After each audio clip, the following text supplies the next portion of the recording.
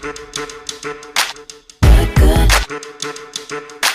to that Good Experience podcast, where related minds talk about related topics. And we all just happen to be related. Buckle up, this is going to be a good one. We've got that good experience podcast. Hey guys, and welcome to another round of the We Got That Good Experience podcast, a podcast where related minds talk about related topics, and we all just happen to be related. Hi again, I'm Marcus Moses, and I cannot do this without my cousin co-host, Kimmy. What's up? Marcus, darling. What's up, good family? How we doing today? Hey guys, it's been a while, and I can't do this without my other cousin co-host, Mr. Byron B. No Brown. What's good, B? What's up, Marcus? Hey, Kimmy, and all of the sunshiny people out there. What's good? Let's get this party started right now. Absolutely. Right now. Hey, guys, this week we're going to be talking about one-hit wonders. Again, guys, the songs that we heard from artists, and then after that, we don't know what happened after that. But however, these particular songs left an lasting impact on our lives, and we're definitely going to celebrate them today. But before we get into that, we got to get into our good segment. This week, we have two great interviews from two celebrities. One is one of the hosts of the Pivot podcast. He's also an ESPN analyst and a former Super Bowl champion for the Pittsburgh Steelers, Mr. Ryan Clark, and also television analyst for ABC and ESPN, Mr. Rod Gilmore. So here's our good segment with Ryan Clark and Rod Gilmore. Check it out. Woo-hoo. So here we go, ladies and gentlemen, with the good experience, good segment. I have a very special guest here with us. He is a former safety for LSU. He's also an ESPN analyst, also a Super Bowl champ of the Pittsburgh Steelers. And he has the second best podcast in all of the internet, next to the We've Got the... I had to think you like that, Ryan. I'm sorry. No, guys, you can hear him also with Fred and Channing Crowder on the Pivot podcast. Please help us welcome Mr. Ryan Clark. How you doing, Ryan? Good, brother. How are you? Great. I'll get right into it, man. I know we only got a little bit of time. Just quickly, if you can, just talk about the grind of the student athlete as opposed to when you were playing as to now. You know, kids having to try to balance practices, football games, and education. Is there a difference now as opposed to when you were in college? I think a lot of the work is the same. I'm uniquely qualified to speak on this. My son's a junior at Arizona State. He plays ball, and he does it the way I did it. You know, he spends a lot of his time at the facility. He goes to the academic center to either work on his tutoring or take his classes, because there are some online classes you could do. And then a lot of those nights when I text him or FaceTime him, he's in those meeting rooms watching film. And so what you're asking the student athlete to do is put the sort of time in that a professional does in order to be great at his craft, but also go to class, also go to school. And I don't believe people understand the difficulties of that, right? When you look at the graduation rate of student athletes, it's actually higher than non-student athletes. Right? Wow. And so that lets you know how difficult it is to just graduate on its own, much less trying to excel at a sport, which takes the allotted practice time, the allotted meeting time, also any extra time that's needed for you to reach your full potential. Absolutely. Thank you for that. I want to go into the NIL. I don't know if you knew or heard about it, but the Georgia High School Association, as of next year, will allow basically student athletes to make money through NIL. This is a two-part question. First and foremost, do you think NIL has kind of leveled the playing field as far as collegiate athletes are concerned? And also, what's your take on high schoolers being able to make money off of NIL? I think the first thing, it leveled the playing field in the sense that it's just legal for them to cheat now. Right? Like money was being passed, but now that it's NIL, you can recruit that way. Right? When you go on a recruiting trip, they're going to sit you in the office and talk about how much money the people that play your position make. Right? The next quarterback that goes to Texas, he's going to see Arch Manning, that he makes $2.8 million. His projected NIL is $2.8 million, and he ain't going to pass. Right. He's the backup's backup. Right. That Shedeur Sanders makes what he makes. Caleb Williams makes what he makes. And so I think it has leveled the playing field from that sense. but it's still on a level with the fact that Texas A&M could pay you more than anybody. Right. Right. At Texas. So that there's still that from a parity standpoint. And when we talk about high schools, listen, I think everybody should make their money. Like if you can make it and they're willing to pay you for it, then do that. But the reason you wanted collegiate athletes to be able to benefit is because collegiate athletics is a $20 billion business. Right. What high school is making money? Exactly. So you don't think it should be regulated in any kind of way as far as I think it should have been regulated from the beginning, right? I think NCAA should have been involved. Mark Emmert shouldn't have washed his hands of the entire situations. But how do you bring it back now? Right? Because in order to regulate it, there's going to be some sort of cap on NIL deals, which means there has to be some sort of minimum. Right. And that minimum has to be for everybody.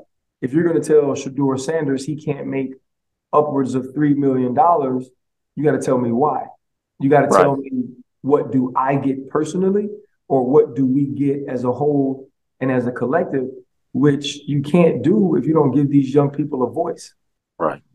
Who's speaking up for them? Who's talking on their behalf? And I think those are all things that have to be worked out before you take the next step.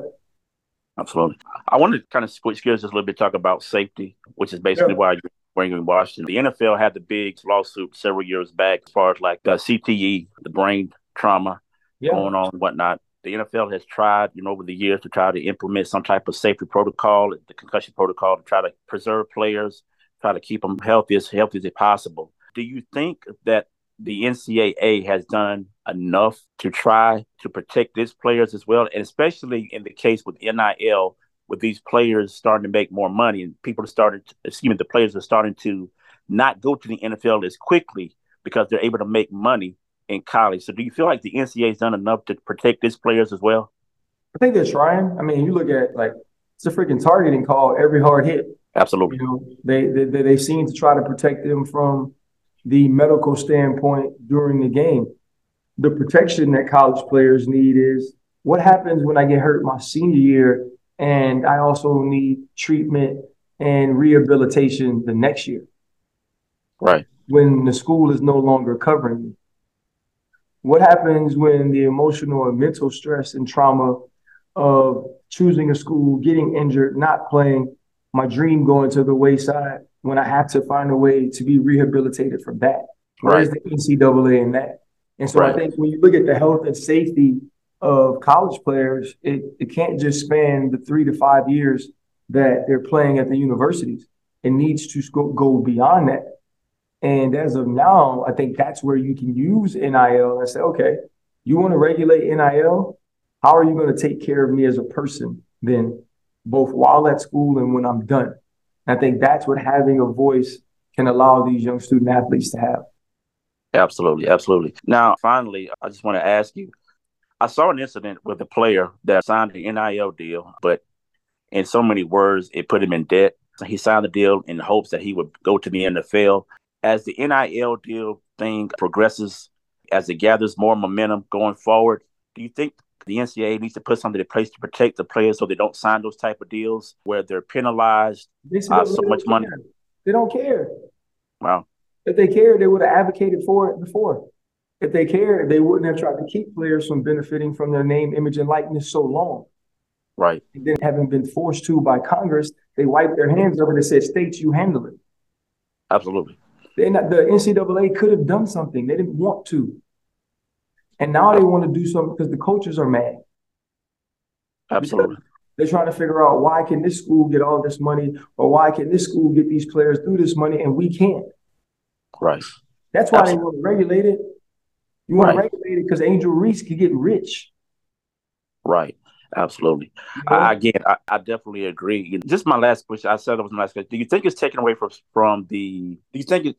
from college football and the wholeness of it, so to speak? Do you think it's taken away from it? No. Okay. Everybody still loves it. Everybody watched the games. It's the reason all those people show up to Colorado. It's the reason LSU rents out an entire parking lot in Tuscaloosa to tailgate. They still love it. They don't care how it gets. They don't care how the product gets to the field as long as it does. Absolutely, absolutely. Again, Ryan, thank you so much for your time. I know you're very, very busy. We really Oh, man, no appreciate it. problem. All No right. Love the problem. Pivot Podcast. All right. Thank you so much, bro. Have a good one. All right. And welcome again, ladies and gentlemen. Got another special guest. He is a former football player, played several years in the NFL, also played at Stanford, and he's also a television analyst. Please help us welcome Mr. Rod Gilmore to the show. How you doing, Mr. Gilmore? I'm good. How are you? Fine. All right, great, great. I don't want to hold you up too much. Like I said, you're in Washington along with others. Talk about safety precautions as well as compensation for collegiate players. My first question to you would be the grind for the student athlete. Is it the same now to you, in your opinion, to you as it was back when you were playing at Stanford? No, I think the grind is different. There's so much more pressure on players today than when I played. And that is tied directly to, the revenue generation, the scheduling of games. When I played, most of your games were Saturday afternoon, occasionally a Saturday night game. But the schedule, because of, the influence of television, the games change.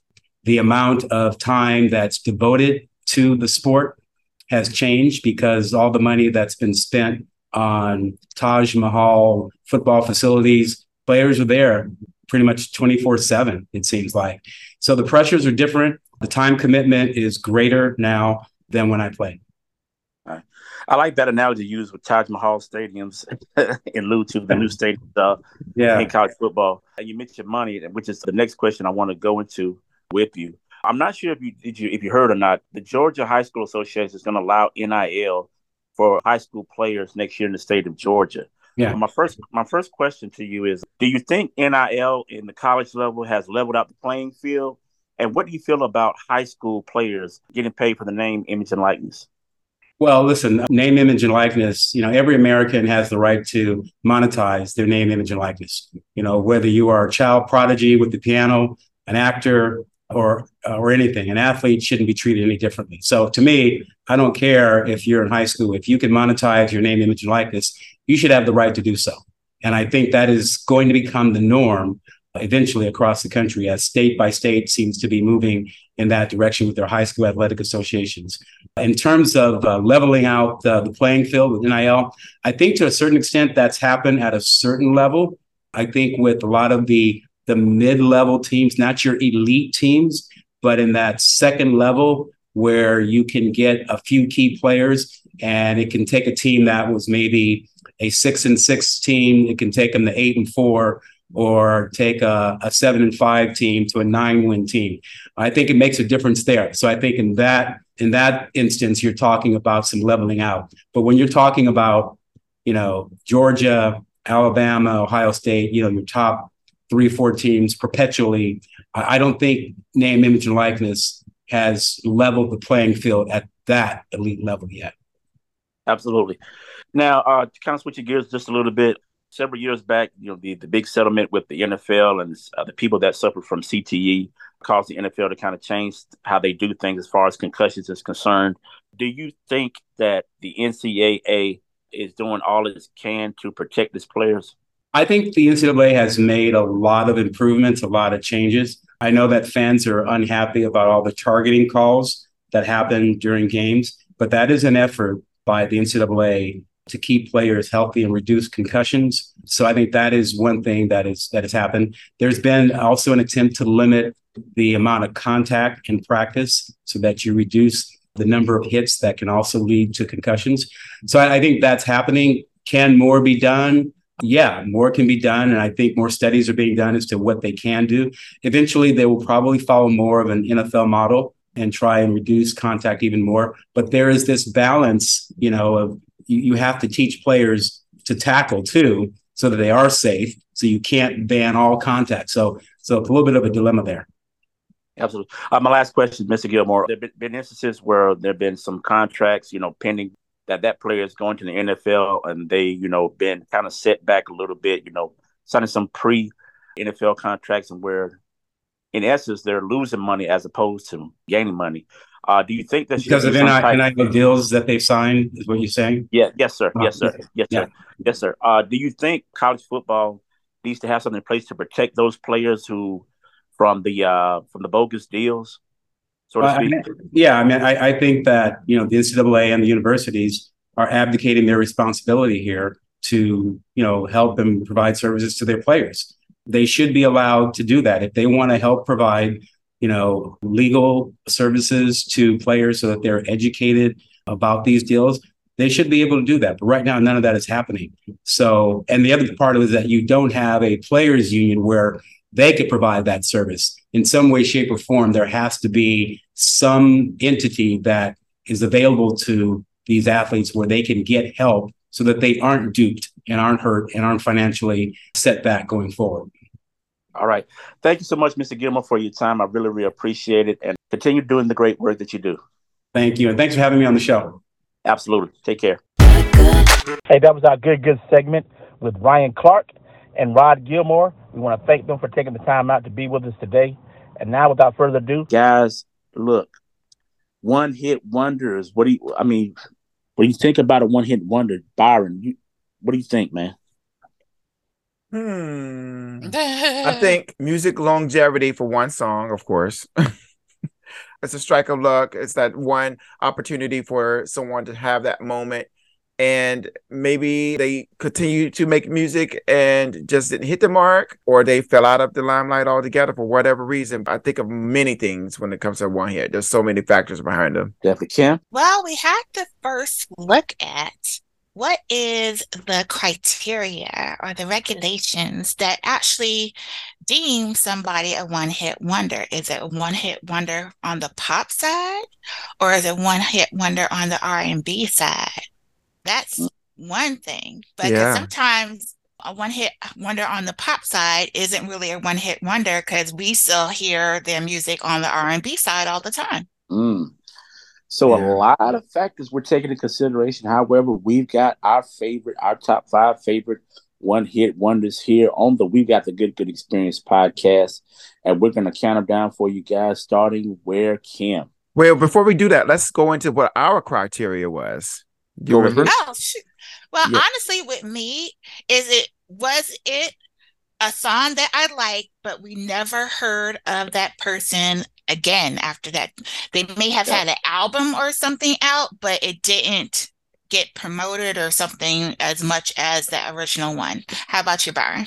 Well, my criteria was that they had to have hit the top 20 on a chart, whether it's R&B, hip hop, pop, or whatever, more than one time in order to not be a one-hit wonder. And so that's how I sifted out many artists. And some of the artists that we're going to be talking about today, to me, are not necessarily one-hit wonders because they're, they continue to make music, or, they just they have a nice longevity career with hits with me. I'll just say that. But because they didn't hit the criteria based off of what status quo would consider a hit, they're considered one-hit wonders. Exactly. Was it a hit to you? Right. And for me, the same thing deal with Kimberly. For me, it was like, okay, was it that artist that had that one hit that everybody knew, that everybody played, and you really never heard from them again after that? That was my criteria. But like I said, there were a lot of things that we took into consideration, and that's how we came up with our list this week for one-hit wonders here on We've Got the Good Experience podcast. So, hey, I can't think of nothing else to do but to get into it. And Kim, where are we starting first? We're going to start off with the oldie but goodie, Rockwell, Somebody's Watching Me. Yeah. When I'm in the shower, I'm afraid to wash my hair, because I might open my eyes and find someone standing there. People say I'm crazy, just a little touched, but maybe showers remind me of psycho too much. That's why I always feel like somebody's watching me, and I have no privacy. Oh, I always feel like somebody's watching me, who's playing tricks on me.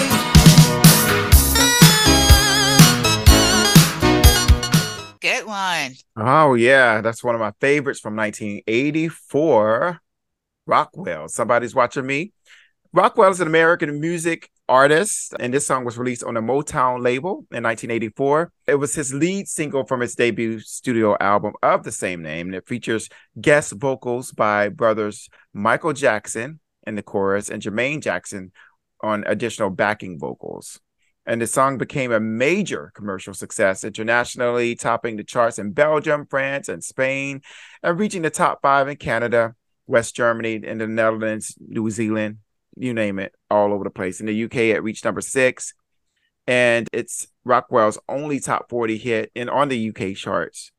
Now, here in the States, it did very well. It went to number 2 on the Hot 100, number 1 on the US Hot Black Singles chart, number 2 on the US Cashbox Top 100. It was number 3 on the US Disco Dance Top 80 Billboard charts, which is now equivalent to the club or dance charts. 31 on the top tracks, and that's it. That's it as far as the charts. Now, where is Rockwell? Whatever happened to him, and why is he only a one hit? Because if you did not know, his name is Kennedy William Gordy. Yes. Barry Gordy's son. Yeah. And that's why, because I was trying to figure out, how did this man get Michael Jackson and Jermaine Jackson to sing back up on his song? That's how. And he was friends with them from the story that I heard. He was friends with them. And actually, when he presented the song to Barry Gordy, he didn't present it as himself. He didn't tell him who it was because he didn't want to have that type of favoritism, so to speak. So that's how he got the deal. It was something he did on his own, but he brought it to his father's label. Now, where is he now? Well, on November 29th, 2018, he was arrested in Hollywood for allegedly beating an associate with a chair at the Magic Castle Hotel after she approached him and demanded payment. He was released from jail on December 1st of 2018 on a $30,000 bail, and on January 7th, the woman who suffered multiple injuries from the attack had undergone surgery to repair a broken arm filed a lawsuit against Rockwell in Los Angeles for personal injury, claiming damages exceeding $25,000, allegedly. So sad. Let's just tell the truth about it, guys. The only reason why this song is even a hit, let alone a one-hit wonder, is because of the greatest himself, Michael Jackson. I mean, do you guys know do you guys really know the verses to the song, or do you know the chorus? I'd always feel like somebody's watching me. I mean, let's be honest. Yeah, I know the entire song. It was one of my favorite songs at that time. Who asked you? Huh? Who asked you? Oh my God. Look, I was deep in the videos. I was mentioning earlier, there are 2 different versions of the music video too. They look very similar, but there's a scene in the music video where blood starts spraying out of the shower, and he goes, "Oh, what a mess," or whatever. And in the original version, when he says, "Oh, what a mess," they flash on the tub and see all of the blood in the tub. But later they stop showing that version, and when that part comes on, you see the mailman waving or the zombie guy waving or whatever. They flash to that instead. And there's a couple other scenes that are a little different. So I was wondering if you all had caught that difference. Well, nobody caught it but you, Bar. I promise. If you were watching MTV like we were, we noticed it. We did. I didn't. Yeah. But needless to say, like I said, if it wasn't for Michael Jackson, I don't think the song would even be remotely talked about as a hit, let alone a one-hit wonder. No, I stick by that. Michael Jackson really made this song. I agree. And needless to say, it is a hit. It is a part of the soundtrack of our lives. And it's just also, I'm glad you picked this, Byron, for the simple fact that we are in Halloween season. And they play this a lot during this season. So it kind of fits into what we got going on right now. And just so you know, we entered the charts in 2021. The UK charts, it hit number 47. Really? Yeah. Wow. So he's still making money off of it. So good for him. I mean, he had other singles after this one, but this was the only one that went to the top. Okay. What's next, Kim? Next up, Gregory Abbott, Shake You Down. Shake You Down. I've been missing you, and the way you make me feel inside. What can I do? I can tell you got your pride now, baby. Come to me, well,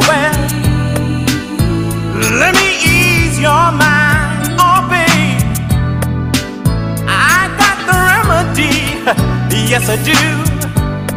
Now give me just a little time. You're in my mind, girl, I wanna shake you down.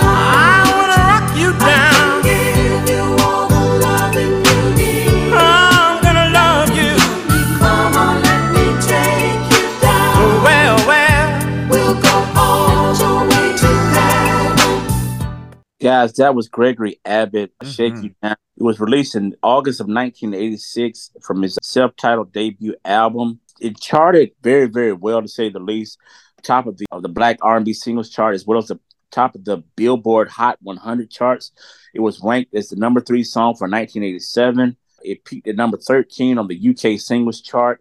When you think about one-hit wonders, this particular song, this particular artist would epitomize one-hit wonders, because Gregory Abbott, after this particular song, we literally, well, he did appear on Young and Restless, but you wouldn't have known who he was unless you just knew who he was, whatnot. But this particular song, this particular artist would definitely fit the criteria for one-hit wonders, because we never heard from Gregory Abbott, not from the music side at least, ever again. Well, actually, we did. He did come out with more music after this time frame. I remember him releasing something like in 1988 time frame, seeing the video and him promoting it on BET. But this one really was the biggest. I mean, no one really paid any attention to him after that.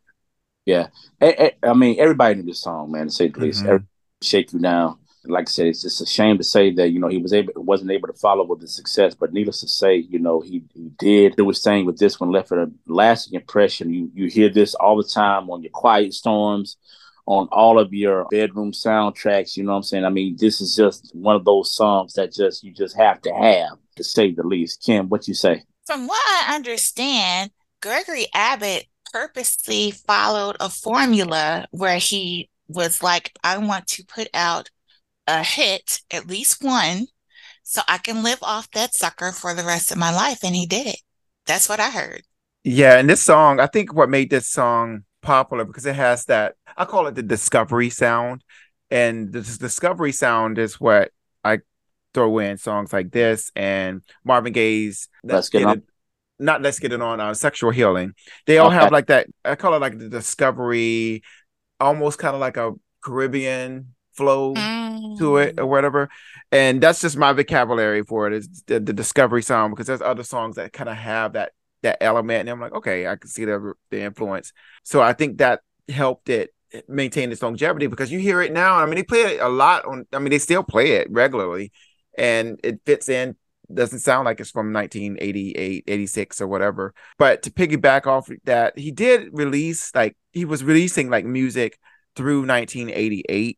And that's kind of when, he charted music through 1988, but he was releasing music through 2011. But there were years in between releases, and nobody really paid any attention to him. This was, I would say, this is his biggest hit, but he had other songs to hit like the top 10 of R&B. Like he had I Got the Feeling It's Over and I'll Prove It to You. But this is what he's known for, Shake You Down. Known for. And again, we want to thank Gregory Abbott for his contribution to the Black culture as well as the R&B culture. And again, this is definitely a staple in the one-hit wonder community. What's next, Kim? Next up, Glenn Lewis, Don't You Forget It. Don't you forget it. Don't you be afraid, 'cause a heartbeat away is all that and everything that's ever meant and will mean to you. Don't need to cry, you can dry your eyes, 'cause you can count on the love that through the years helped you face your fears and subside your tears. Everything will be okay, don't you be afraid. No, no, no, la, la, la, la, la, la. Don't you be afraid, no, baby, yeah. Don't you forget it. Ooh, no, no,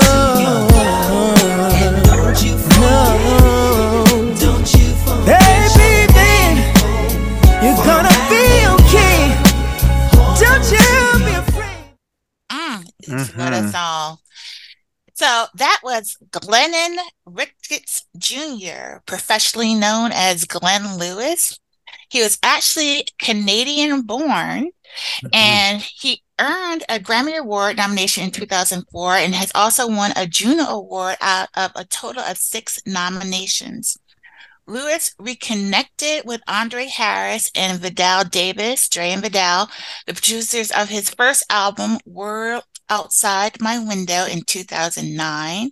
And on December 14, 2010, a popular soul music website leaked the song Good One, leading Lewis to officially release the song that following week.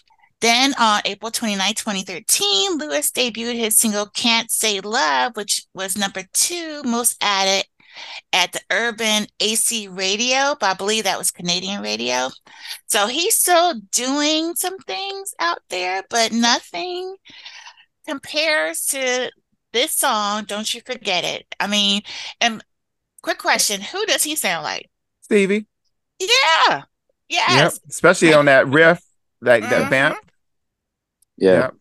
Kind of like Overload Monday, like Marvin Gaye. You know, he sounds just like Stevie Wonder. It's just a shame that this guy with all this talent, you know, he only had this one particular song. I really thought that Glenn Lewis at some point was going to be, you know, that guy to kind of like shoot towards the stars and have like spawn like a bunch of hits, back to back to back, but he never did. Kind of like a Carl Thomas did. You know, when Carl Thomas came out, he didn't just have one hit; he had several hits off the album. But he had an engine behind him too. Right. He did have an engine behind him. But you know, we didn't hear too much from him after that. You know, we had a couple of songs here and there, but we didn't hear too much from him after that. After Summer Rain and some of those hits that he dropped.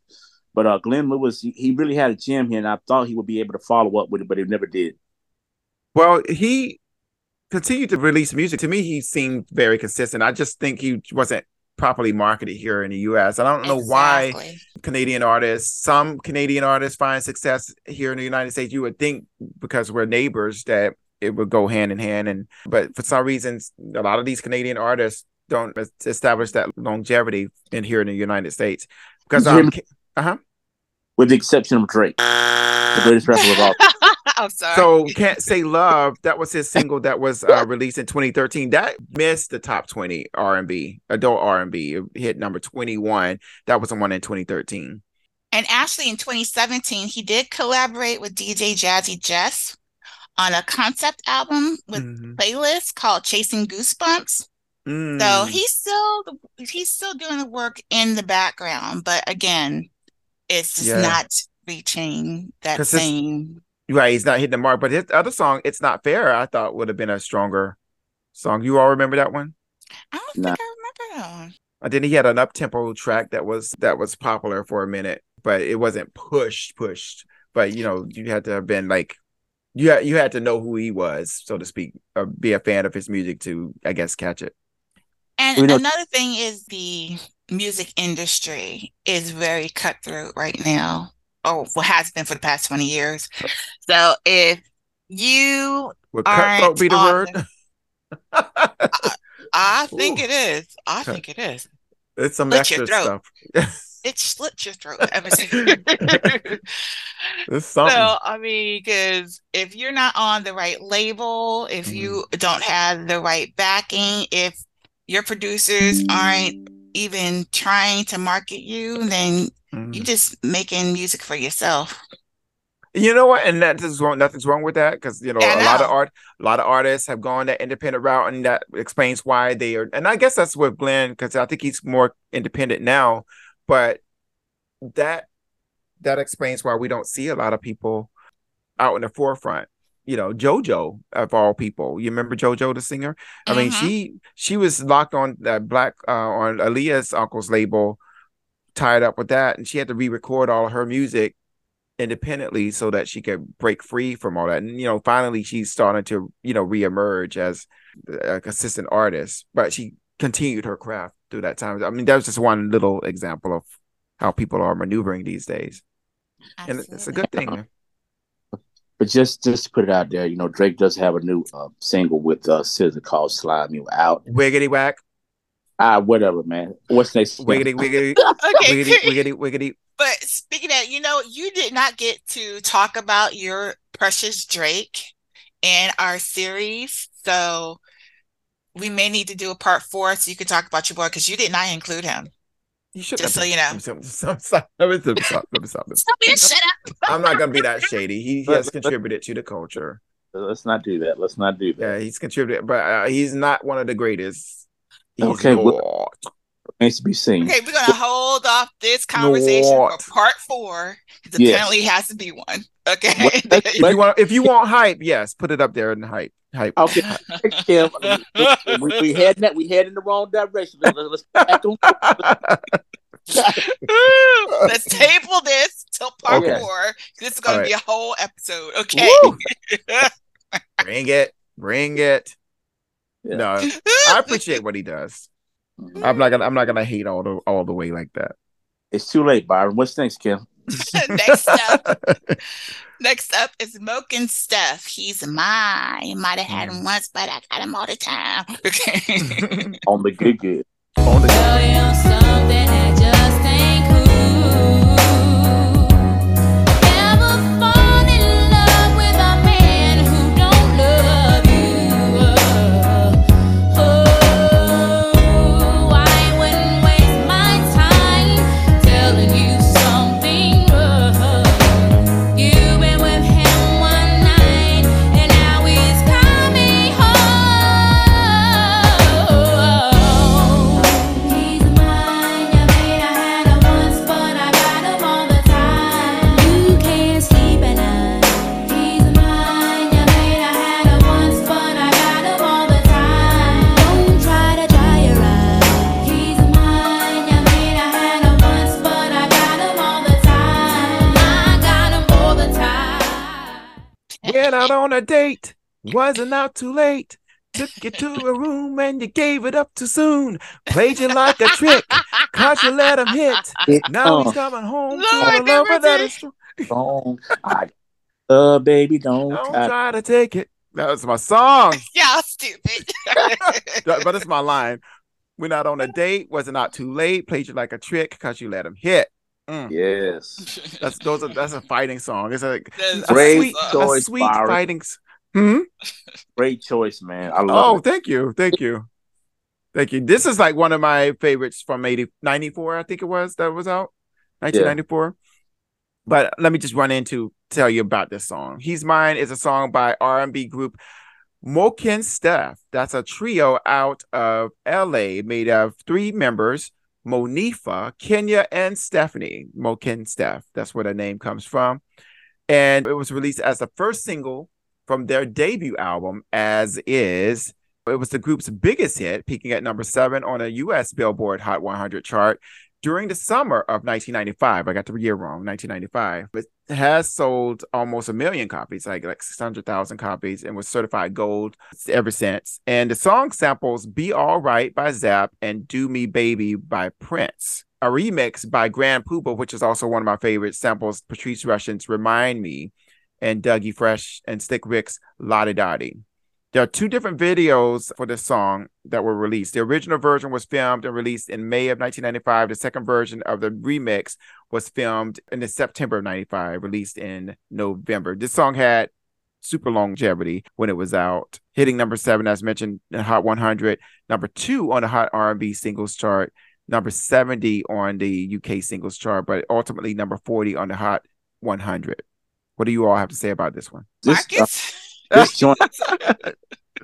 joint was a jam, man. Like for real. Back 1995, that's probably the R&B song of the year of 1995, and it just goes to show how females in R&B really are able to light things up. You had those groups like Jade, you had Moke and Steph, you had what's another one? You had Love Jade. Oh gosh. Oh yeah. What's the guys that say get OUT? You had what's the 2 girls' name? Changing Faces. Changing Faces, man. You had all these female R&B groups coming out in the 90s, and they really did their thing. I just hate Moke and Steph wasn't really able to follow up the success that they did with this one, because I think this one was probably, man, I mean, the production and the words and the whole general idea of the song, man, I mean, it really, really left a mark on the R&B world. I just hate that they got those guys really weren't able to kind of follow up because they had the talent. If I'm not mistaken, Monifa actually did she have some solo projects on her own later on? Monifa. I think I don't recall her having any projects, but I know they were doing some stuff separately because it was more of that label issue that they were the Def Jam. That was the main issue, and they came back together. I saw them recently, like in the past, like 2 or 3 years, doing promo as a group. I guess they were on a tour, the '90s tour or something. Yeah. And that's kind of like the trend right now. A lot of these groups from the '90s are joining forces to try to do like tour all over the world, and I'll try to relive some of the fame that had.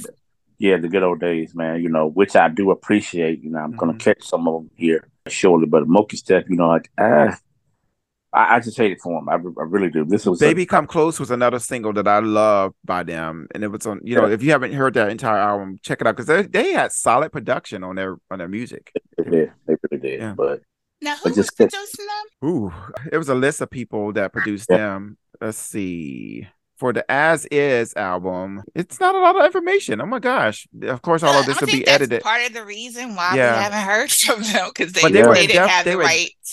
Yeah, they were at Def Jam. Yeah, they were in Def Jam. Mm-hmm. Okay, so but that's part of the like we were talking about before.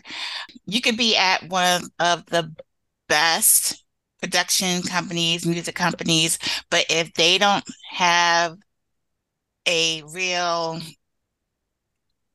I don't know, if they don't really feel that you have that longevity for them, they'll get that one hit out of you and then keep it moving.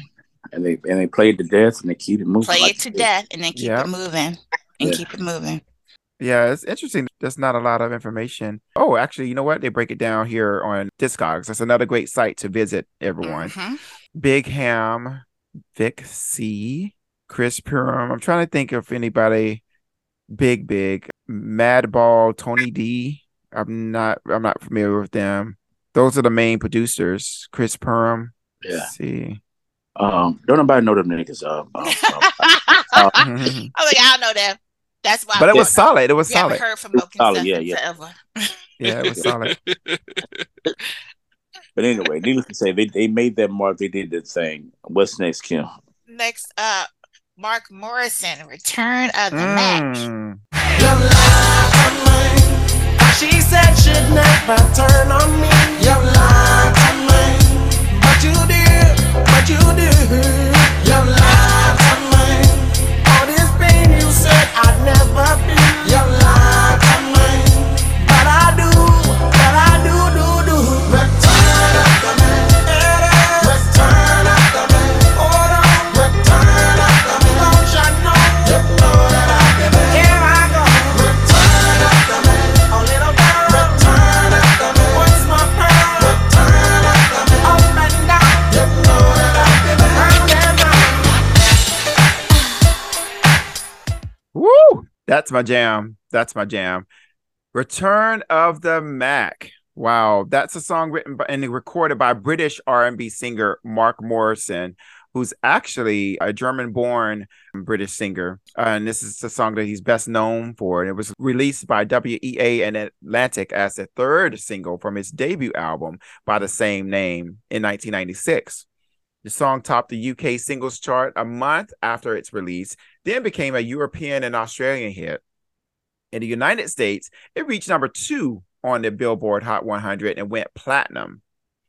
All right, so this was like, you couldn't get away from Return of the Mac that year. And it's still one of my boppers, so to speak. Whenever I hear the song, this falls under the Discovery sound as well that I mentioned before. Can you hear the similarities with that? I know. I hear it. Yeah, so I love this song. It takes me back to a very pleasant time. Yeah, when it was out, that was still a happy time for me. It reminds me of summertime. Yeah, but I remember it. It came like, I guess, like late winter, early spring. You started At the time I was up in Rhode Island, so they were playing it then, and it just kept growing and growing and growing, and before you knew it, everywhere. Mm-hmm. And they played it all the time. All the time. But Byron, I wanted to ask you, man. You keep mentioning the word the discovery type music and whatnot, and like when you say it and you listen to the song, I hear what you're saying, but kind of if you Why can't okay. if you can just kind of describe what you're talking about, discovery. So I call it a discovery sound because it's like you're having an epiphany. It's like, oh, it sounds the way the way the sound of those songs are. It's like you're coming into realization or something, and it's like you're having an epiphany, a sigh, or whatever. That's why I call it. I dubbed it the discovery sound because that was the only way I could articulate what it means to me. That sound what means to me. And I hear it repeatedly or in other songs, and it may not be due to influence. It just they happen to have that same sound. A lot of what encompasses that sound. Yeah, Is it's like you're having an a little bit of epiphany. a reggae, Yeah, a touch of that. yeah, it's like there's like a reggae influence like sound. Is usually I hear it on a lot of reggae influenced songs. Like I'm trying to think which Shaggy song has it. I'll have to come up with a whole list of all of the Discovery songs. There's several, but yeah, it just has like that. Like you're coming into knowledge of something. It's an epiphany, and it's kind of like a song the sound that would go along with that moment. I got you. I got you. Myron will probably understand me, right? Because we had our own little language. That's so sweet. But yeah, that's the only way. That's my best way of articulating it to you guys. All right, got you. What's next, Kim? Next up, Junior. Mama used to say. Mama used to say. Take your time. Ask when will I grow up? When will I see what grown-ups do see? In a spite to come of age, he would have to know the age to be recognized as one and not a mass. And Mama used to say, take your time, young man. And Mama used to say, don't you rush to get old. And Mama used to say, take it in your stride. And Mama used to say, live your life. What a song. Great times. That was Junior with Mama Used to Say. Again, that was released back in 1982, February 1982. Again, another song that would definitely be epitomized as a one-hit wonder, as that was probably the only song that Junior released. Well, not the only song, but one of the songs that made it big. This one was released again in 1982. It reached the UK singles chart, remained at number 7 for 2 weeks. It was also a top 40 hit in the United States, earning Junior a Best Newcomer Award from Billboard magazine. The song was ranked number 6 among the top 10 tracks of 1981. The highest it did was number 30 on the U.S. Billboard Hot 100 and number 7. Again, this song just makes you want to dance. Just makes you feel good. It makes you feel good. It does, man. Puts me in a great mood every time I hear it. You know, and it reminds us of our mama. It does remind you of your mama. It does. It reminds me of hanging out with you all down in Blakely. It does. And all that. It does. Oh my gosh. Great times. Or driving down to Blakely. Always a road trip part. Yes, for sure. If this podcast could have its own soundtrack, I think that particular song Top would 10. Be in the mix as well. Again, just can't go wrong with this song. Like I said, I hate this. We have to classify this one hit wonder, but I mean, needless to say, Junior didn't really do anything after that. He had the song "Too Late, Baby, Bye Bye." You remember that? I remember. Yeah, vaguely, but I mean, needless to say, not my version of it, but even though it did not make the list or was played as much as Mama used to say, but I do remember the song. Great choice, Marcus. Excellent choice. Yeah, absolutely. Again, like I said, I mean, I just love the song. The song just makes you want to dance. Just makes you feel good. Just everything about it is just yes. What's going on with Junior? Anybody know? I thought he died recently. No. Junior? No, Junior did. Don't do that, Kim. I could have sworn he did. I'm sorry. My bad. We He was from the UK, I think. Well, he was an English singer. They say the British singer, English singer. Yeah. Yeah, Norman I could Washington have sworn Jr. he did. Giscom. He's still around, and most recent album was released in 2020. It looks like the last song to chart was like in '92, but of course not here in the U.S. His success was mainly up through 1984 here in the United States, with Mama Used to Say being the highest chart topper. He did have another top 20 Unison that was on a dance top 20 track. But yeah, Mama Used to Say, that's across the board worldwide his biggest. Yeah, again, I love this song. Again, it's just a classic staple of our lives. There's not enough good things you can say about this song, to say the least, for the most part. Whatever. What's next, Ken? Next up is Sunshine Anderson. Heard it all before. Heard it all before. See, I heard it all before. All of your lies, all of your sweet talk. Baby this, baby that. But your lies ain't working now.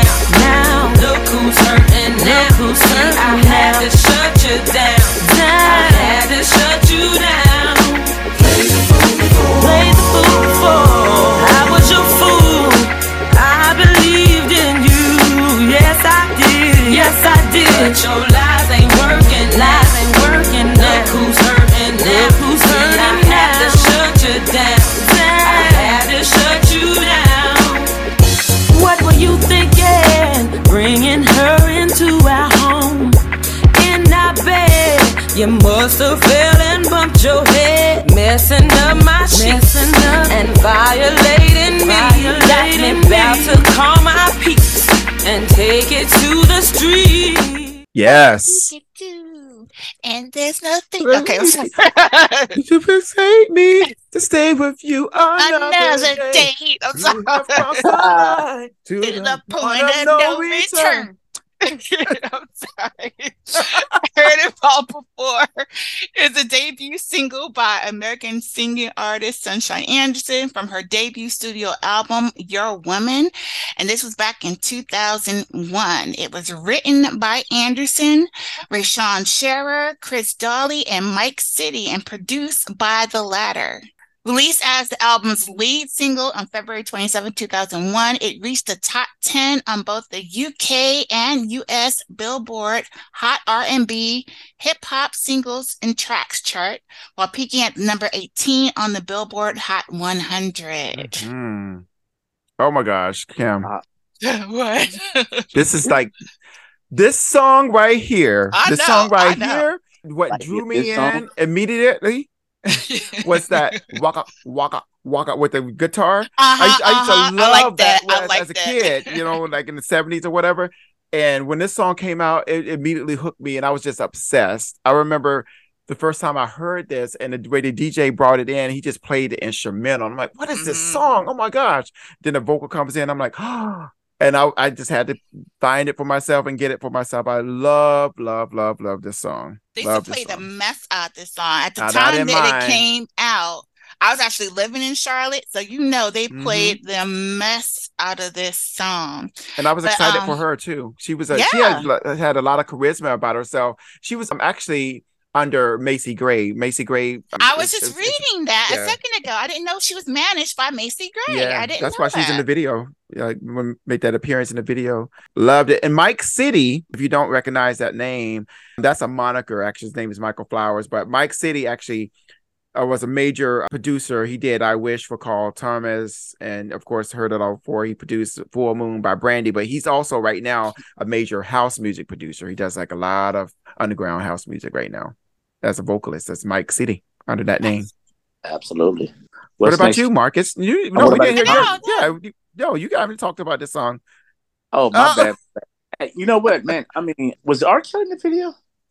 No, it wasn't. No, that was okay. I get her and Selena Johnson mixed up. I think Selena Johnson. Yeah, I can see that. Yeah, heavily influenced by R. Kelly as opposed to Sunshine Anderson. But this song was kind of like an anthem for women back in the early 2000s. It was for the treatment of men. You wanted to be treated a certain way and whatnot. That element, but it was a great song to say the least. And then I hate that Sunshine Anderson. She's got the perfect name too. I know. I know. I mean, Sunshine made Richie leave home in Harlem Nights. You know, Because you throw it up in the sky and turns to yeah, sunshine. man, yeah, man. But She had the perfect in name. September of 2010, Ashley Anderson announced on her Twitter that her new single "Lie to Kick It" was released on her radio. So she actually had a third studio album, "The Sun Shines Again," which was released November 2nd of 2010 on Verve Forecast Records. But we didn't really hear much about it. She was briefly managed by Matthew Knowles. And it was kind of interesting, like during that time frame, it seemed like he was trying to, well, he had revamped her image and how he had her like appearing. It seemed like he was trying to make her look like Beyonce a little bit, but even though she couldn't. It's with the hairstyling and, you know, just how everything was marketed, but nothing ever happened. I think that's probably why she immediately left him, because she didn't see that success that she was expecting to see under him. Not everybody is Beyonce. I'm sorry. Not everybody's Beyonce. No, not even Blue Ivy. Don't be talking about Blue Ivy. Don't be talking about my Blue Ivy. But Marcus, we're yeah, yeah. I'm gonna leave it alone, Kim. But I mean, just no. Because I heard the ultimate, and I had to get somebody together recently. Well, I wouldn't say get together, but we had a debate because Tina Knowles had made this comment and they made the same thing. They said, "Oh, she reminds me of Aaliyah." I'm like, no. Aaliyah was Summer Breeze, and when she danced, she still hit the moves, and it was a certain kind of way. She wasn't just Aaliyah could naturally had that kind of she had that style swag. And that swag. Yes, that's the word. She had that swag with her moves, you know. But shout out to Blue Ivy. I saw your progress, Blue. I saw your progress. I saw the progress too. I'm going to celebrate Blue Ivy as well as Beyonce, even though I'm not a member of the Beehive. We got to give big ups. I mean, she's doing her thing, so we can't overlook that. Yes, and I don't want to get in trouble with the Beehive, so let's keep it moving. Fuck the Beehive, please. Whatever. Hey. Go sit down over there. That's what I'll tell them. Go sit down over there. Put your headphones on and enjoy the music. What's next, Kim? Next up, speaking of Blue, let's go on the Blue Cantrell hit 'em up style. I like how you did that. There goes the dreams we used to say. There goes the times we spent away. There goes the love I had, but you cheated on me, and that's for that now. There goes the house we made a home. There goes you'll never leave me alone. For all the lies you told, this is what you own.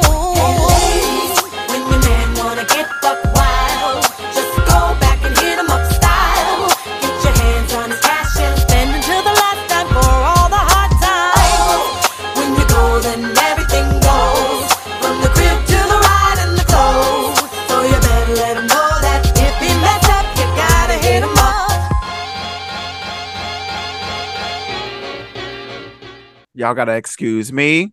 I tend to get a little caught up with these when these songs are playing, and I just get taken away. This is like one of my favorite songs. So, one of my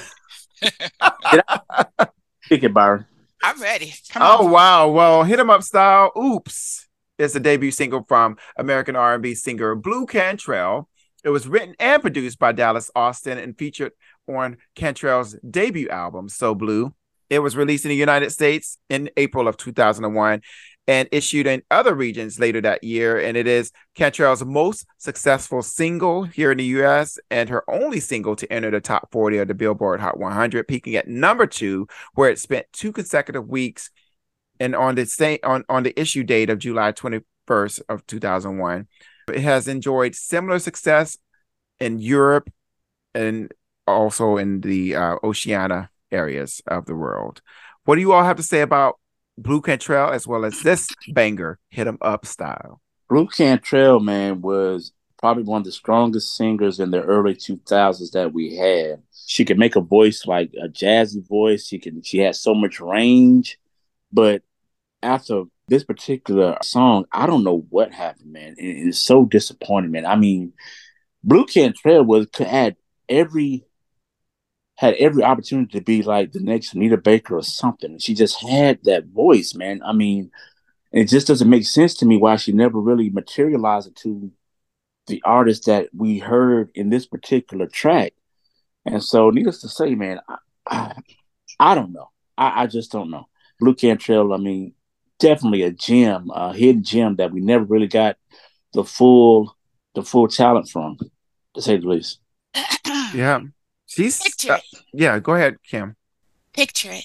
Summer of 2001. Me and my girls, Keisha and Shalonda, driving from South Carolina to Miami in a car that had no air conditioning. Wow. Mm. And this damn song played every hour on the hour. Y'all dancing and sweat. By the time we were on our way back from Miami, this song came on, and I just so happened to have a water gun in my purse. And I took that gun and put it against Keisha's head, and I said, if you don't turn the station right now. And this is a true story. But yeah, Blue Cantrell, she ain't no damn Anita Baker. I don't know where you got that from, but but yeah, they played the hell out this song. And that's all I'm gonna say about that. Sounds like Kim. She could blow though. She has a strong voice. She had that song "Breathe." That was. Yeah, or not just that. Sleep in the Middle. Have you heard "Sleep in the Middle"? Remember that one? That's a good one too. She really showed her range of vocals in that one as well. I think what Kim's issue is they played this song a little too much. They did play it all the freaking time. Yeah, TR. It was a staple on TR, but not TRL, but what is that? 106 in Park. But this is the thing. I figured it was 2001 because they played Sunshine Anderson and they would play this. But I didn't get tired so much of Sunshine Anderson, but I got tired of this song. Wow.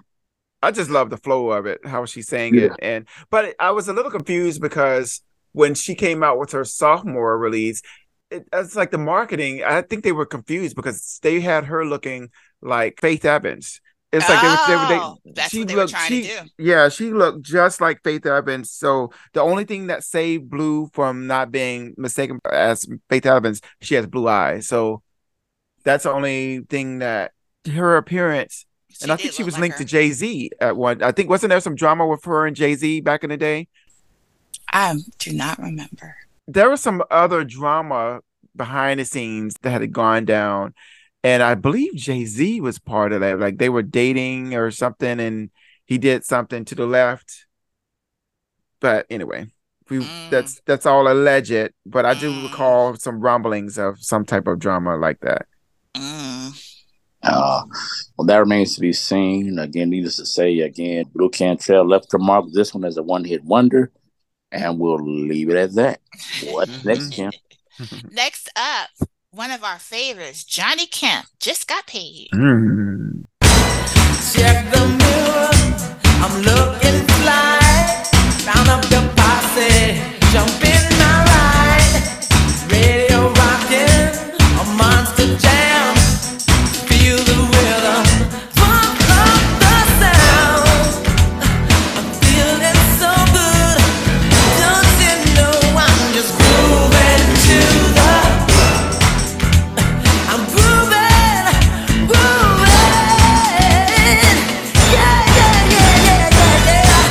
Just got paid.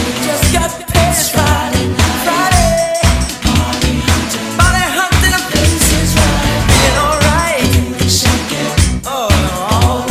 All around, baby. Now I'm getting down. Woo! Oh my gosh, just got paid. Don't you love the sound of that? Don't you love those words to say that? Just got paid. I know. That's just an affirmation. That's all. Yeah, it makes you want to dance in the streets. More money. I love to hear that every Friday. Yes. Friday hit, I need to hear the song. The phrase, the song, all together is just a banger to me. This song was released in 1988, and it's the single by Bahamian R&B singer, the late great Johnny Kemp, and it was an instant smash. The song hit number 1 on the U.S. R&B and dance charts and reached number 10 on the Billboard Hot 100. You could not escape this song in 1988. You could not. It was everywhere. What do you have to say about this song? I want to add on to what you just talked about, Byron. This song was produced by Teddy Riley. Yes, it I is. was about to say that. Yep. I thought so. You can hear the Teddy Riley sound, the New Jack Right. swing of it. And actually, I saw a documentary. This song was actually made for Keith Sweat. Yeah, and that would have gone over. No. Yeah. So you don't think so? No, because this song needed the right attack, and that's not the type of singer that Keith Sweat is. He, it's like a balladeer. Yeah, all I can hear is just got paid. Yeah, I mean, he's done, even though he's done, even his up, even his up tempo songs don't have like that attack. And this, you just got paid. You got to sound like you just got paid. I need some uplifting. I need you to have some action, some ump to your voice. I don't want to hear you whining about just got paid. It's nothing to whine about. Yes, right. Not a whine song. You ain't gonna whine about getting paid. You wanna be happy about that. But unfortunately, if I mentioned he's a late great singer, Johnny Kemp was found dead on April 16th, 2015, off the coast of Montego Bay. Based on the investigation, they're saying that he is believed he was walking on some rocks, lost his balance, fell, hit his head, and then drowned. And it was during that time frame he was actually scheduled to perform on the Tom Joyner Foundation hosted annual Fantastic Voyage cruise as a performer. I'll never forget that. I remember hyping it, and then having to break the news. So it was a sad time to hear of his passing. Mm-hmm. Definitely was. And again, this particular song will live on forever in the R&B Hall of Fame, to say the least. Again, Johnny Kemp, with a banger. One hit wonder of his own with Just Got Paid. What's next, Kim? Next up, Janelle featuring Method Man, Round and Round. Don't understand where I'm coming from. Then my heart is telling me you're not the one. All the games you played and now you realize you're not the one for me no more. So baby, bye bye. Pack your bags and get the step in. You gotta let it go. You need to stop tripping. I hope you don't think I'm gonna let you back in, 'cause you suck, fool. I really don't know what you came here for. Round and round we go, sending your bags outside the door. Round and round we go, I really don't know what you came here for. Round and round we go, sending your bags outside the door. Round and round we go. I forgot all about her. Yeah, I bet you did. That was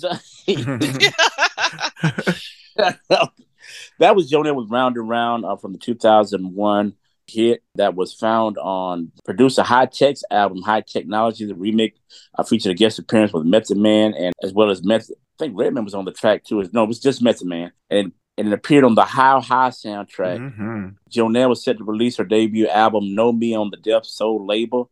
Her first single, So What's Up, featured a guest appearance by Redman. However, the album was never released, and in 2005, her webpage on Def Soul website was no longer accessible. She resurfaced in late 2005 with a blog on MySpace where she talked about working on her new album, which never materialized. And I think with saying all that, that is probably the first and the last time we have heard from Jonelle, to say the least. What do you guys think about this one?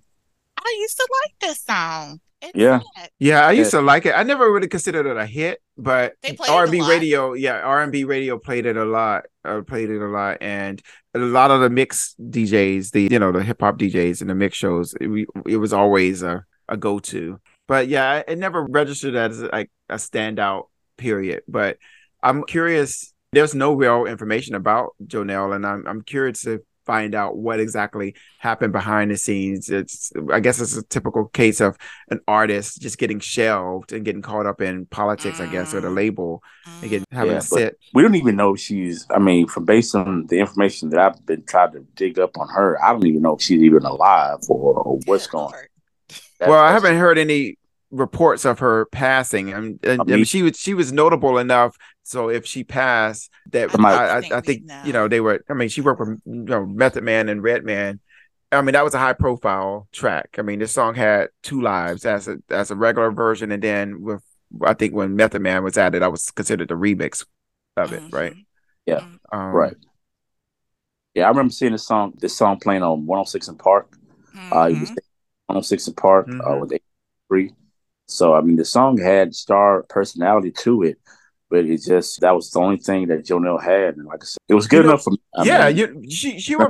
I put her in the same category as Davina. You remember Davina? Yes, had that song so good. So good. She said she should have been on this one too, but we none of us had her on here, Byron. And you said what? I had her on here. Oh, you did? What? Yeah. What happened? I don't know. We can do it. We can do this. Bro, I mean, we can talk about Davina and we can add it in right now if you want to. Let's go. Yeah, because you all remember the song. I actually bought Davina's album back in. What was it? Same here. Yeah. That's just how good that song was. I went and bought her album of all people that came out. I went and bought Davina's album.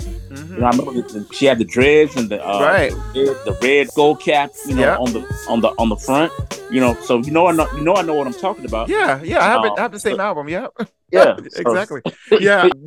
I put them. They have similar sounds to me. I mean, this kind of fell in that same vein. Both songs were heavily played and pushed by hip hop DJs. You know, it was the vocal songstress filter in between rap songs, and it just fit the urban flow perfectly.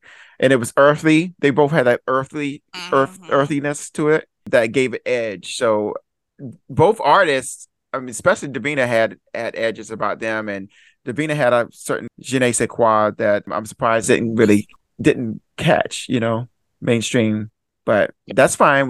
We'll take her off mainstream. Underground or whatever. I will enjoy both artists. That's right. Absolutely. What's next, Kim? Next up, another one that did not get their due is Christian, Full of Smoke. It's a good one, man. This is as good as it gets as I take another hit, sugar. I can't stop, I won't stop, 'cause I'm too cool, and what they say is true. Ooh, I'm full of smoke, 'cause I'm too cool, and what they say is true. Ooh, I'm full of smoke. Watching my life go down, watching my life go down, watching my life go down, watching my life go down. Now that was a vibe. Ugh. Yeah, it was. Christian was American male R&B record production duo from San Francisco Bay Area, composed of brothers Kenny Ski and Alan Anthony. Briefly signed with Infrared Music Group, they contributed for Mr. Mike, 3X Crazy, and Luniz before they released their debut single, Full of Smoke, in late 1996 for Rockefeller Records, which peaked on number 53 on the Billboard Hot 100, but number 15 on R&B Songs chart. Yeah, this comes at a time where Rockefeller Records, they were pretty much had the hip hop game sold up, and they were trying their hands in the R&B genre as well. This was a solid hit, but however, it didn't match the success as some of the hip hop artists would match. I think they had was Anthony Allen. You say Alan Anthony? And Kenny. Yeah, Alan Anthony. They had another guy. T. Ross. All right. Who's saying all right? All right. Baby, don't you cry. What was his name? Y'all know All Right. Yeah. When was that? I don't recognize. Are you sure it was called All Right? It was two versions of it. They had what's my guy's the hip hop rapper name Freeway in it. Hold on, I'll look it up right now. Hold on. All right. While you're looking that up, the single success got the group a deal with and Alan Anthony and Freeway. Yeah. Freeway. Yeah. See. Okay. Y'all be sleeping on me. I be knowing a little something. So that was him. Yeah. Okay. Cool. Yeah. Yeah, that's him. I was just making sure because that Alan Anthony sounded real familiar, and I remember him in the video riding a bicycle, and Freeway, being on I think it was like two versions. It was an Alan Anthony version, and I think it was a remix with Freeway. So yeah, I definitely remember these guys, doing their thing. Yeah, it's interesting. Just I guess it just comes goes to show you it's a lot of luck and fate that happens when it comes to like this music industry. Artists, we see it every day. Artists with just astronomical amount of talent, not getting any, not even a strobe flick. And then you have something way subpar that's just shining and just thriving in the sunlight all day on in moonlight at night. So that's all you hear right now. It's interesting. This was a quality group. I never really considered this song like a hit either, but I like the song. I definitely love the vibe. It was very Marvin Gaye-ish. That's all I was about to say, who we sounded like. Marvin Gaye is very Marvin Gaye sound. And I really loved the video because Dawn Robinson, we were just itching for her to make an appearance after leaving In Vogue, and wondering what was going on. And she pops up and she has a new, like a even more edgier look about herself with the, facial piercings and, stuff like that. It was just a nice touch. I don't think that image really fit. The image didn't really fit the marketing that they were trying to take them down as gangsters to me, in my opinion. That may be why it didn't work. Yeah, they were like pretty boy gangsters or something. That's the best way to describe it. Pretty boy. That'll never work. Yeah. That'll never work. But yeah, it was a catchy song though, to say the least. Yeah. What's next, Cam? Next up, Gene Kerr. Don't let it go to your head. Who? Don't take advantage of my love. Treat me good, treat me fair, treat me fair. Now that I've given you every part of me, don't let it go to your head, no. Don't let it go to your head, no, no, no, no. 'Cause if you're playing games, it would be a shame. Don't break my heart. Don't break my heart.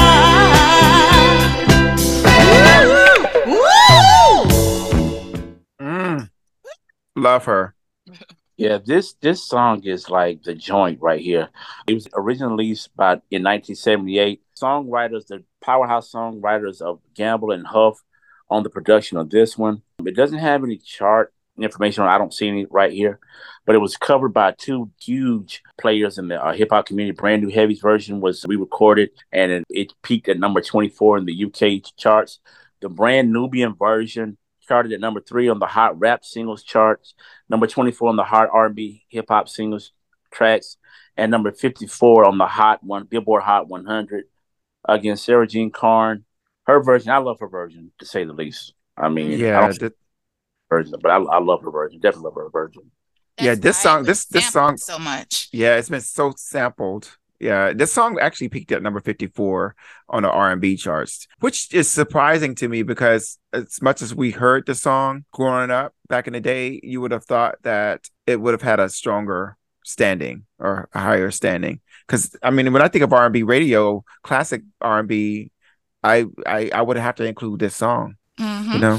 This sounds like WBLS. Quiet. Yes, it does. Yes, it does. Yeah, you and that was. You would think Marcus was brought up in New York or New Jersey because he brings up WBLS so much, but he was just so just enthralled. I used to love BLS. When he visited us, he was just like, "What is this radio station?" Oh my god! I mainly listen to WBLS and catch the midday mix with John Robinson every day. Mm-hmm. Yeah. But did you all see her unsong, Gene Carn's unsong? No. Don't you have you need to check. Yeah. Oh yeah, it was good. It's good. I need to go back and just sit down and watch all the unsung and she's been doing some great collaboration. Like, I mean, she's just all around a versatile artist, a go-to vocalist that people tap into. But yeah, check out her unsung. Definitely will do that. Definitely. Definitely. What's next, Cam? Next up, one of my favorites, Rude Boys, Written All Over Your Face. I love the way you carry you got a lot of class and good taste, baby.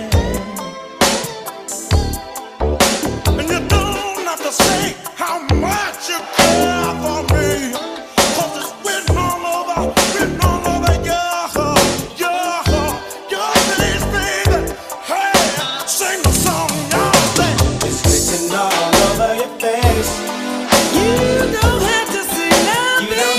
say a word.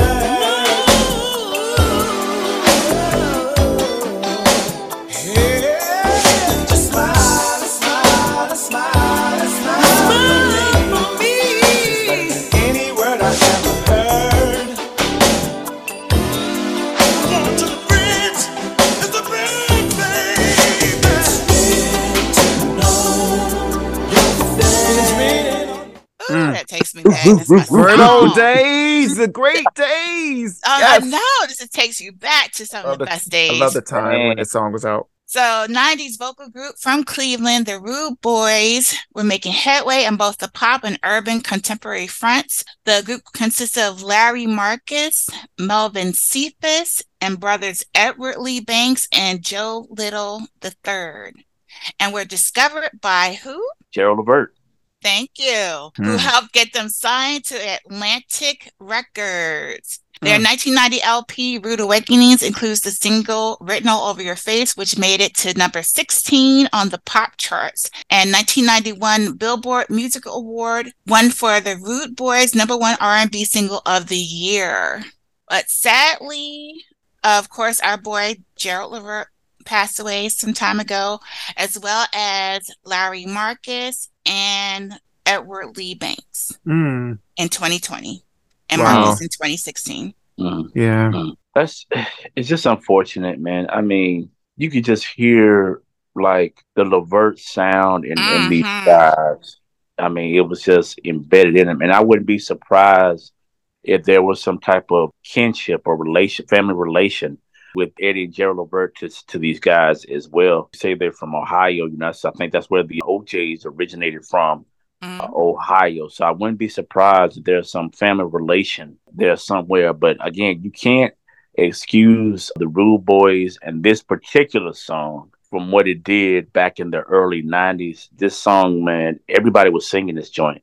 I mean, literally. But after this song kind of faded into the oblivion, you didn't hear too much again from these guys. Now, they did have Rude House that was released in 1992 and Rude as Ever in 1997, those albums. But of course, they did not make the charts like Written All Over Your Face did. Yeah, this song itself alone to me goes on the shelf of Sophisticated Soul. I would label this with the Will Downings, and they fall up under that category because it wasn't, I wouldn't call it New Jack Swing, even though they had some upbeat stuff. It was more of a traditional R&B sound, and you knew that all of these singers were skilled singers. They were musicians, which factored into that success. And then just the time the song was out, just the time, it just made you feel like you could do almost anything, because they look like us at that time, what we were doing as we were coming of age, and just loved them all together, Yeah, because I'm looking at the time, 1990, you had just graduated from high school and I was about to. So that was a time where we were just like, the world is just opening up. I was living in California. I was in San Diego. Yeah. And I made the little dog, the little roof sound, the roof, because that's that's what they did in the video. That's what they do at the end. And I think they did that because when they made this song, I feel like they knew they had a hit. With this one, they knew they had a hit, and I think that's where that comes from. I could be wrong, but I like at the beginning where they say, "Can you sing this song?" No, I can't sing it today. I just love this song. Good vibes. Very good vibes. Very good vibes. What's next, Kim? Speaking of good vibes, next up is Eddie Murphy, Party All the Time. But my girl wants to party all the time, party all the time, party all the time. My girl wants to party all the time, party all the time. My girl wants to party all the time, party all the time, party all the time. My girl wants to party all the time, party all the time.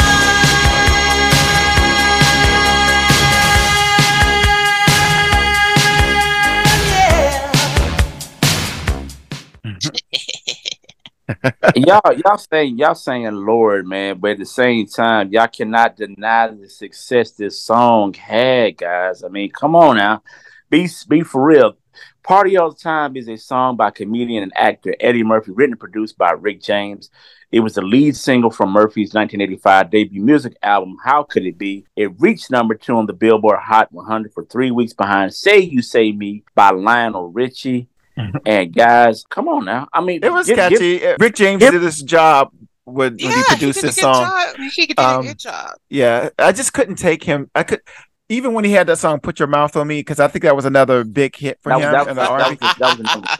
Yeah, I just couldn't take him seriously because his stand-up act. He talked about Michael Jackson, and I know it was all for fun and entertainment. And I know Michael Jackson eventually collaborated with him on one of Eddie Murphy's songs, which surprisingly didn't do well at all. But I just didn't take him seriously as a musician. And he's released like 3 albums.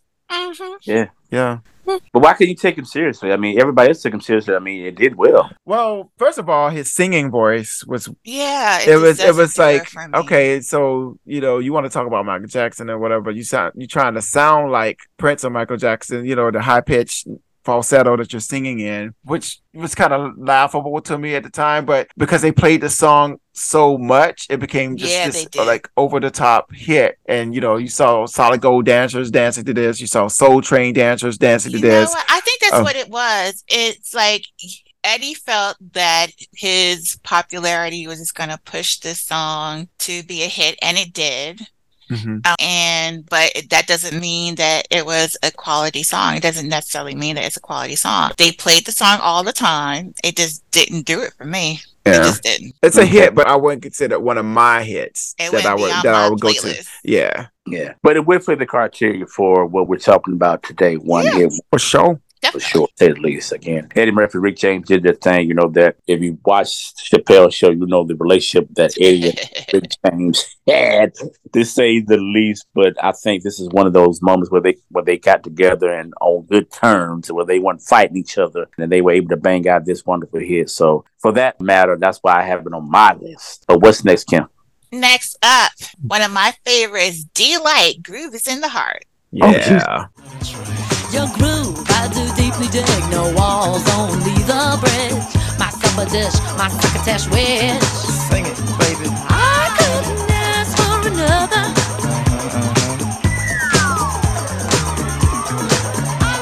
No, I couldn't ask for another.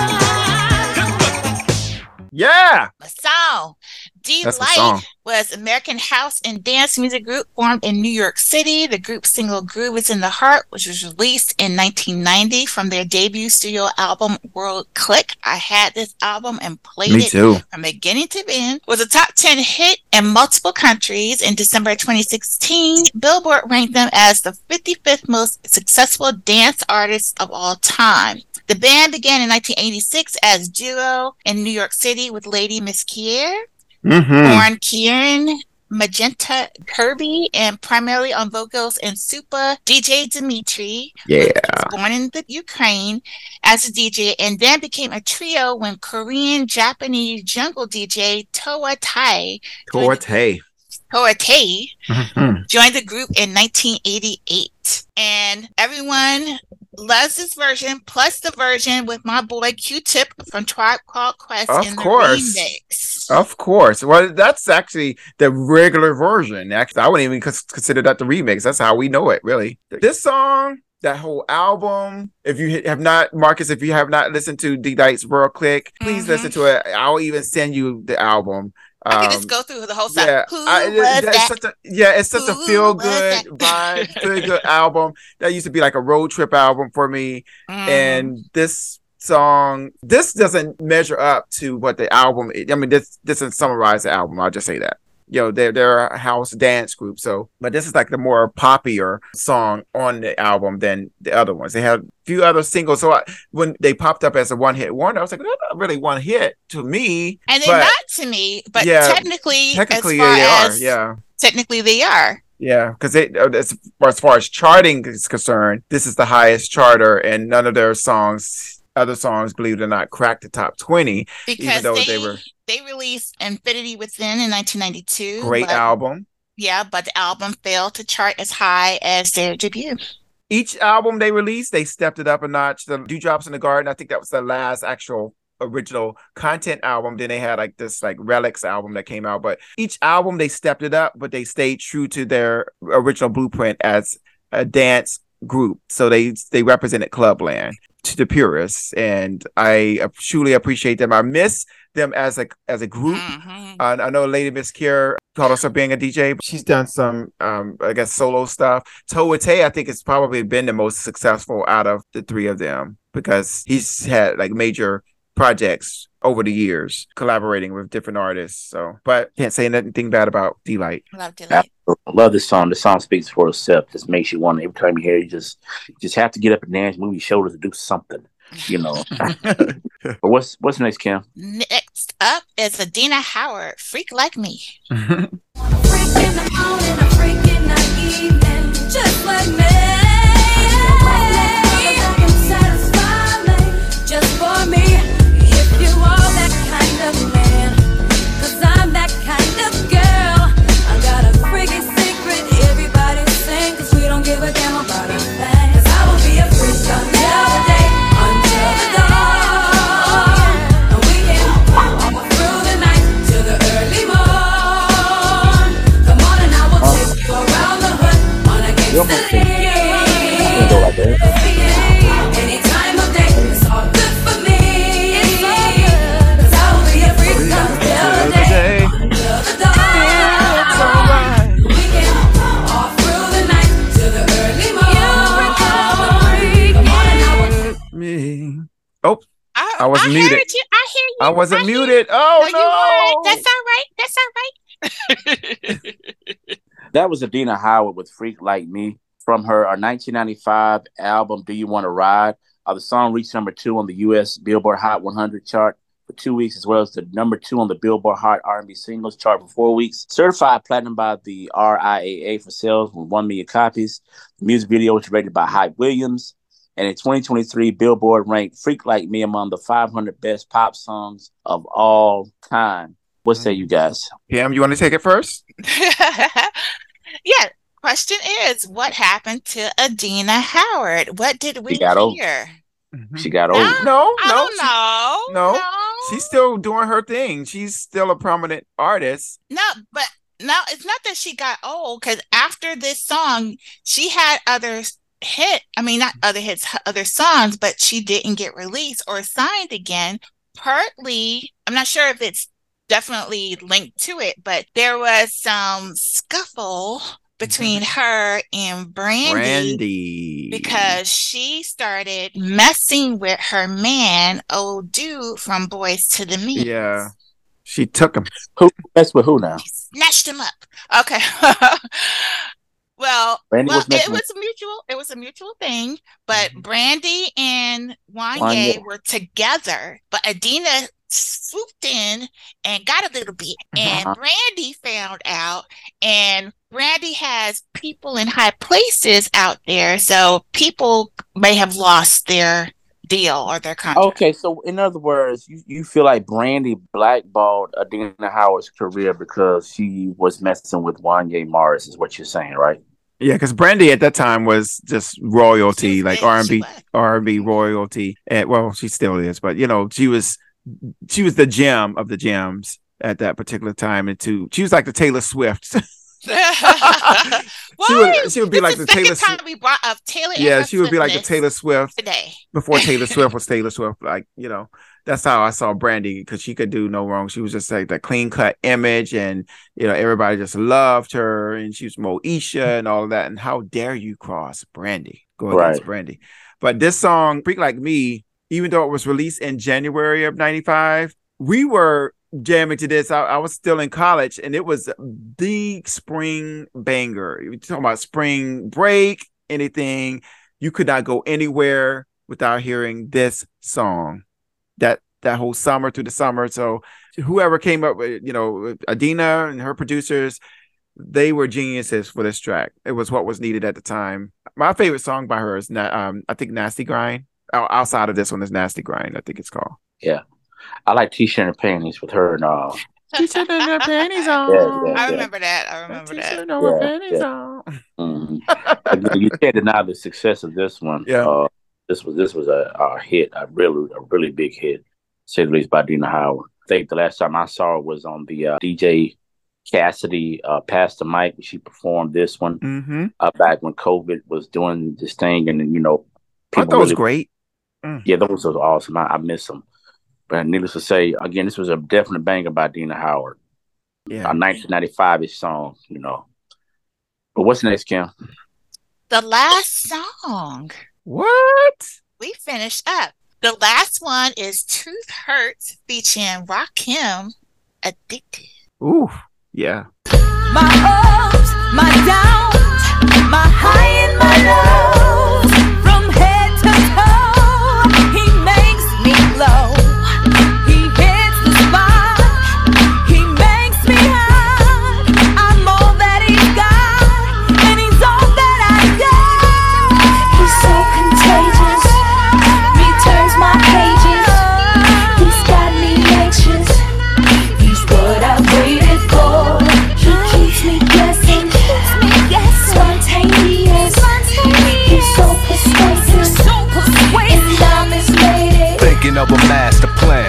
You know anything you need, baby, ask your man. You was there for my half a gram. Now it's kilos and C-notes and high fashion brands. We ball like we own the world. Your only concern is you my only girl. And when we speaking in tongues, breathing hard when I'm squeezing your lungs, keep it strong. But I gotta hit the streets when I'm done. It's joy and pain. Yes. Good one. Truth Hurts, born Sherry Watson out of St. Louis, Missouri, is an R&B singer, songwriter, and actress.